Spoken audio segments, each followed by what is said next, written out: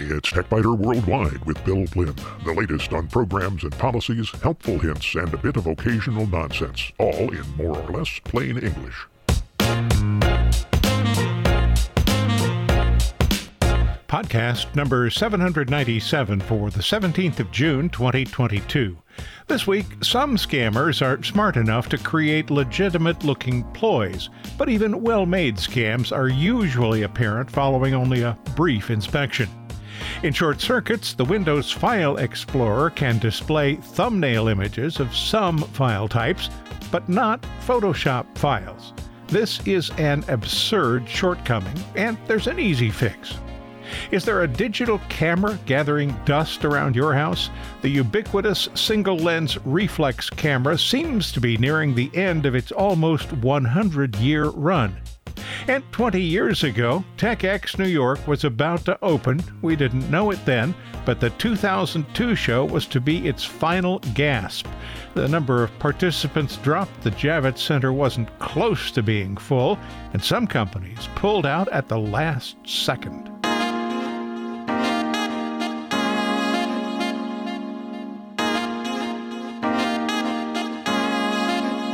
Scammers are a varied lot. Some work hard at their craft and create bait that looks realistic, while others send out gibberish that's unlikely to fool anybody. And yet even those poor attempts do fool some. Let's take a look at some of the recent catches. Check out the images on the TechBiter Worldwide website. The more realistic the effort, the more likely it is to work for the scammer. But even the most carefully constructed scam is still a scam, and usually obvious signs exist. Consider a message from Microsoft Team. It looks pretty convincing at first sight. Take a second glance, though, and flaws are immediately apparent. Microsoft Team is wrong. It's Microsoft Teams, plural. Now, that's not the kind of error Microsoft would make. But that kind of error is easy to overlook by the scammer. The first big clue that this is a scam is the email address. Long ago, I had a Hotmail account. Microsoft acquired Hotmail, but I've never associated that account with any Microsoft entity. Yet that's where the message was sent. Overall, the message was a pretty good attempt. Unusual sign-in activity, it said, and that's likely to get most people's attention. The sign-in details show the attempt originated in Nigeria, but the IP address is shown as 10.112.126.02, and the browser is reported to be CHROM. Crom? Google's browser is Chrome, with a capital C and an E at the end. But the more telling flaw here is the IP address. Any address that begins with 10 is unroutable, because all addresses from 10.0.0.0 to 10.255.255.255 are private addresses. No browser will ever present with one of those addresses. But many people don't know that. They just see an IP address and they skip over it because it looks real. Messages about possible fraudulent logins invariably have two options. One that's labeled "No, this wasn't me," and a second will either be a button labeled "Yes, this was me," or a note that you should ignore the message if it was you. Neither of those options was present in this message. And the "No, it wasn't me" button isn't a link to Microsoft. You suspected that, didn't you? Instead, it goes to a fake site that will attempt to harvest your email address and password when you go there. Some scams, though, are really just spams with lipstick. But as the old saying goes, a pig with lipstick is still just a pig. The spam in lipstick was a message from the contact form on my website. It's the kind of message that could be easily blasted out using email to 10 million people. "This is Irina," the message says. "I am sending you my intimate photos as I promised." And this is followed by a link that is obfuscated by the tiny URL link shortening service. I don't know anybody named Irina, and she has never promised to send me any intimate photos. In any event, Irina is probably Ivan. But what's the URL? Well, did you know that TinyURL offers users a way to see the full URL so they can check it out before following an unknown link?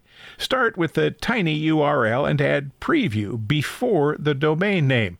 This will reveal the true destination. In this case, it went to stotron.ga. You'll see it on the TechBiter Worldwide website. Don't follow it. The domain stotron.ga is a free domain registered to Gabon TLD. Gabon, of course, is a West African nation south of Cameroon and Equatorial Guinea, north and west of the Republic of the Congo, adjacent to the Gulf of Guinea and the South Atlantic Ocean. Using PowerShell to safely retrieve the code that runs the website, I can see it's a dodgy porn site that probably should be avoided. But to get back to the looks legitimate type scams, here's a message that claims to be from United Settlement. United Settlement looks like a legitimate operation that attempts to help people who are in debt get out of debt and clear their credit history. The sender, however, is shown as united.debt.settlement@100walr.com. That domain is registered to an unknown organization in Reykjavik, Iceland. It's also worth noting that United Settlement is headquartered on West 37th Street in New York City, but the email claims United Settlement is at 23638 West Lyons Avenue in Newhall, California. Would you be surprised to learn that the California address does not exist? The street address actually does exist in Santa Clarita, but the scammer claims to be on the 4th floor, and the building at that address is a one-story building. Are you checking these out on the TechBiter Worldwide website, www.techbiter.com? Here's one I'm still trying to sort out. A system notification from Blinn.com, that's my domain, tells me that 2 unreceived emails are stuck on the server. If I don't follow the link to retrieve the delayed messages within 24 hours, the messages will be deleted. Well, I run my own server, and I know a couple of things. First, messages do not get stuck on a server. And second, I have no notification process in place for stuck messages because, as I noted, messages do not get stuck. At first, it appeared that the scammer was attempting to hide behind a fake GoogleAPIs.com address, but the address was really hosted by AppSpot.com. But I looked a little further. Both GoogleAPIs.com and AppSpot.com are registered to Google.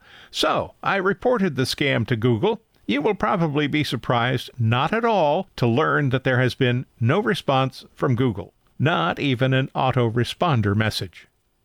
Some scams jump up and down, shout, and would wave their arms if they had arms. Here's one of those.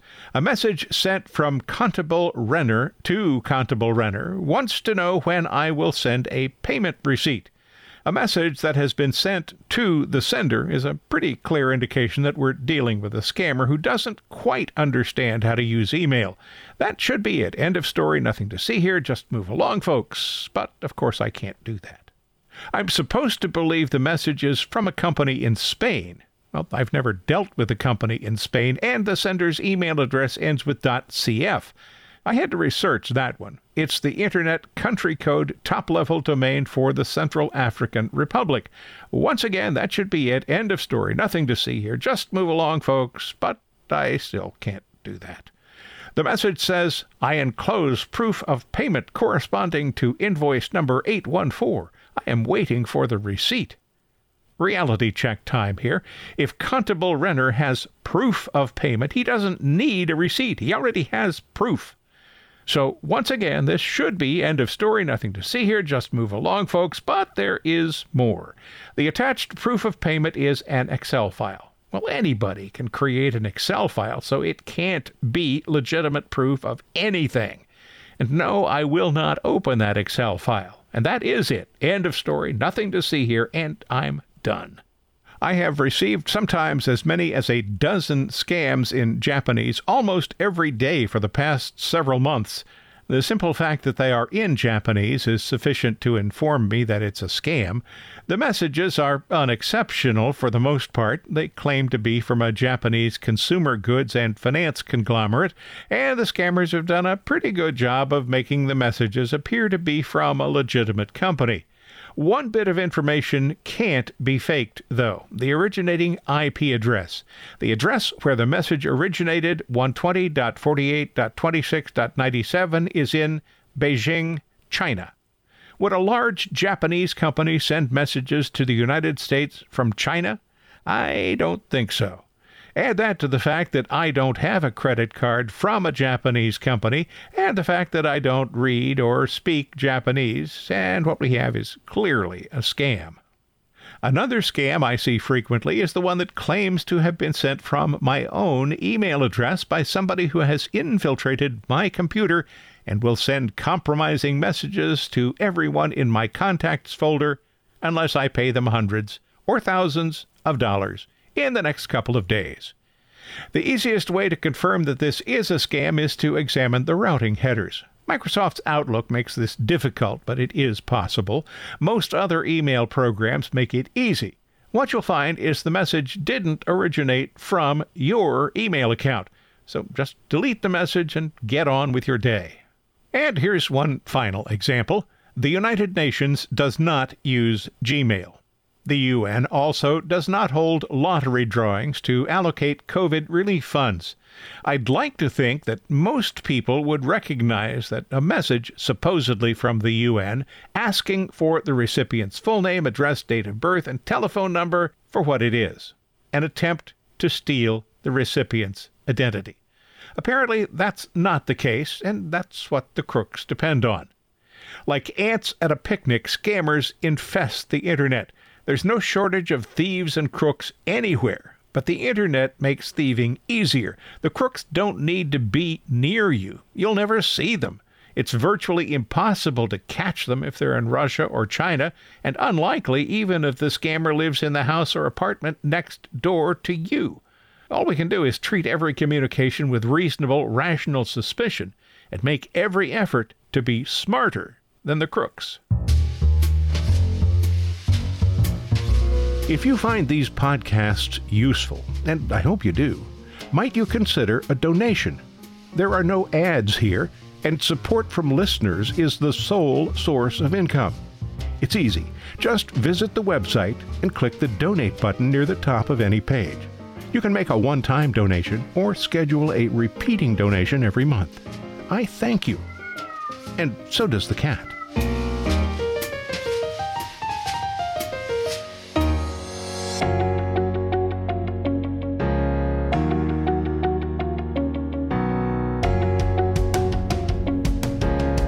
In short circuits, sometimes one has to wonder what Microsoft developers do during the day.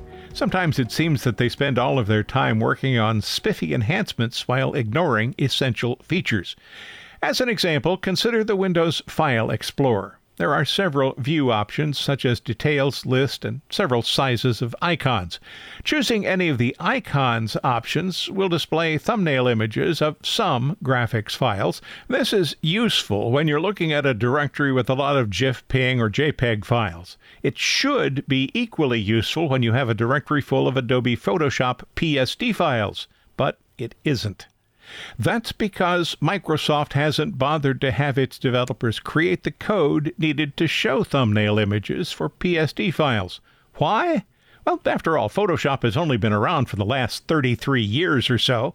We could spend a lot of time trying to figure out why Microsoft doesn't create a function that is so obviously essential.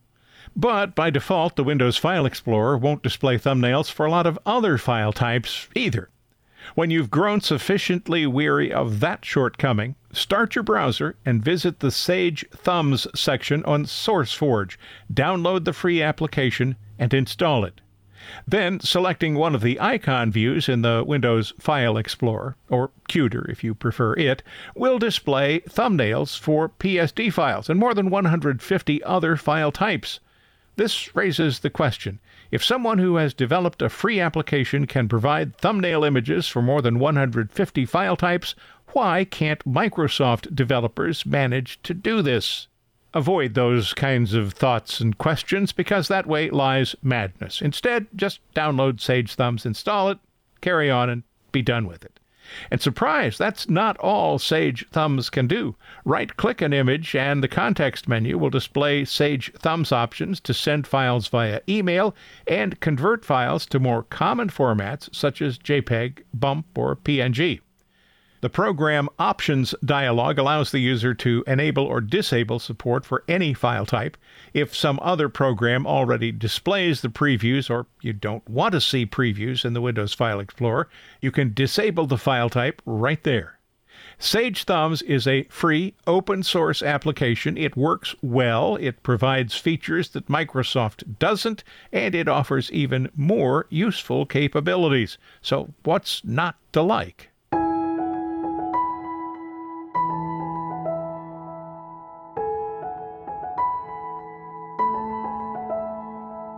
When 35mm cameras were introduced in the 1930s, they were revolutionary. Instead of sheet film cameras that were slow and extremely cumbersome, a 35mm camera could be carried in one hand. The quality wasn't as good, and many professionals ignored them for decades. By the 1950s, 35mm rangefinder cameras were the clear choice of serious amateurs. Professionals started using them in the 1970s, but have we perhaps reached the end of the line? My father had an Argus 35mm rangefinder camera.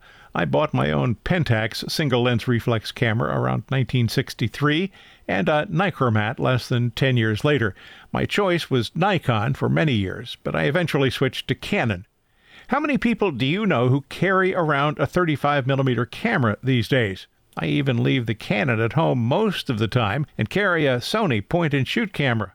But a smartphone is often my choice for taking pictures. The smartphone can't take a series of a dozen photos in a second, but I rarely need that ability. It doesn't have much of a zoom range. The camera in the smartphone does a good enough job most of the time. Professional photographers won't be using smartphones anytime soon for commercial jobs because they need the capabilities provided by professional cameras. But how many professional photographers are left? The choices for amateurs is wide. Check the TechBiter Worldwide website and you'll see a few examples, mainly from the high end of the spectrum.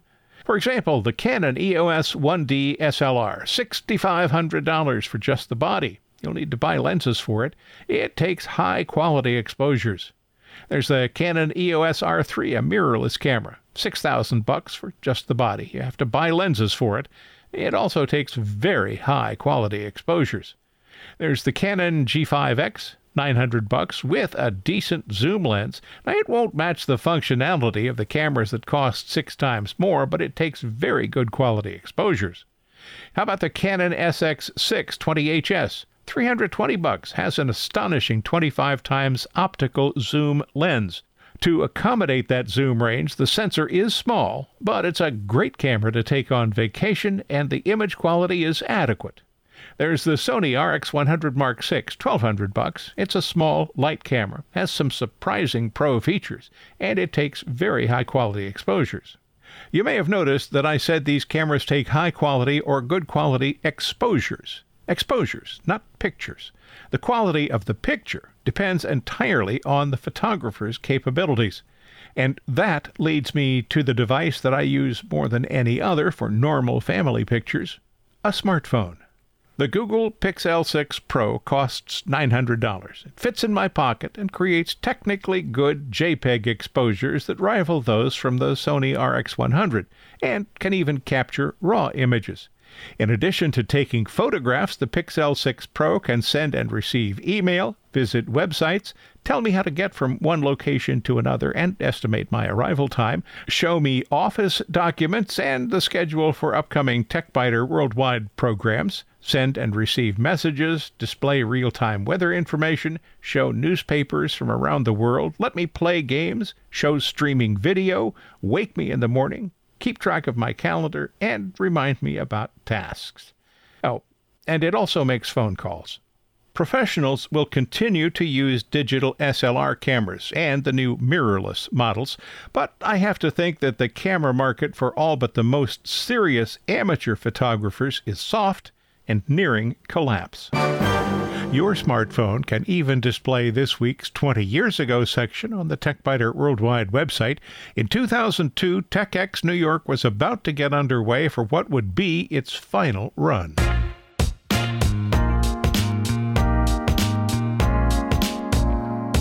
Thanks for listening to TechBiter Worldwide. I'm Bill Blinn.